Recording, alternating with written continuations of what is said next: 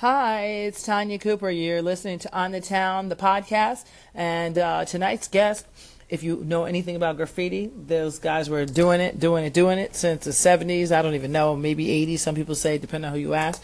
But they've been doing it. And I'm talking to one of the old school heads. He is a graffiti crew worldwide producer, host of the Graffiti NYC TV. He's an educator. Yes, that's right. We are into college with this graffiti stuff. It's real. This bomb in the system is real.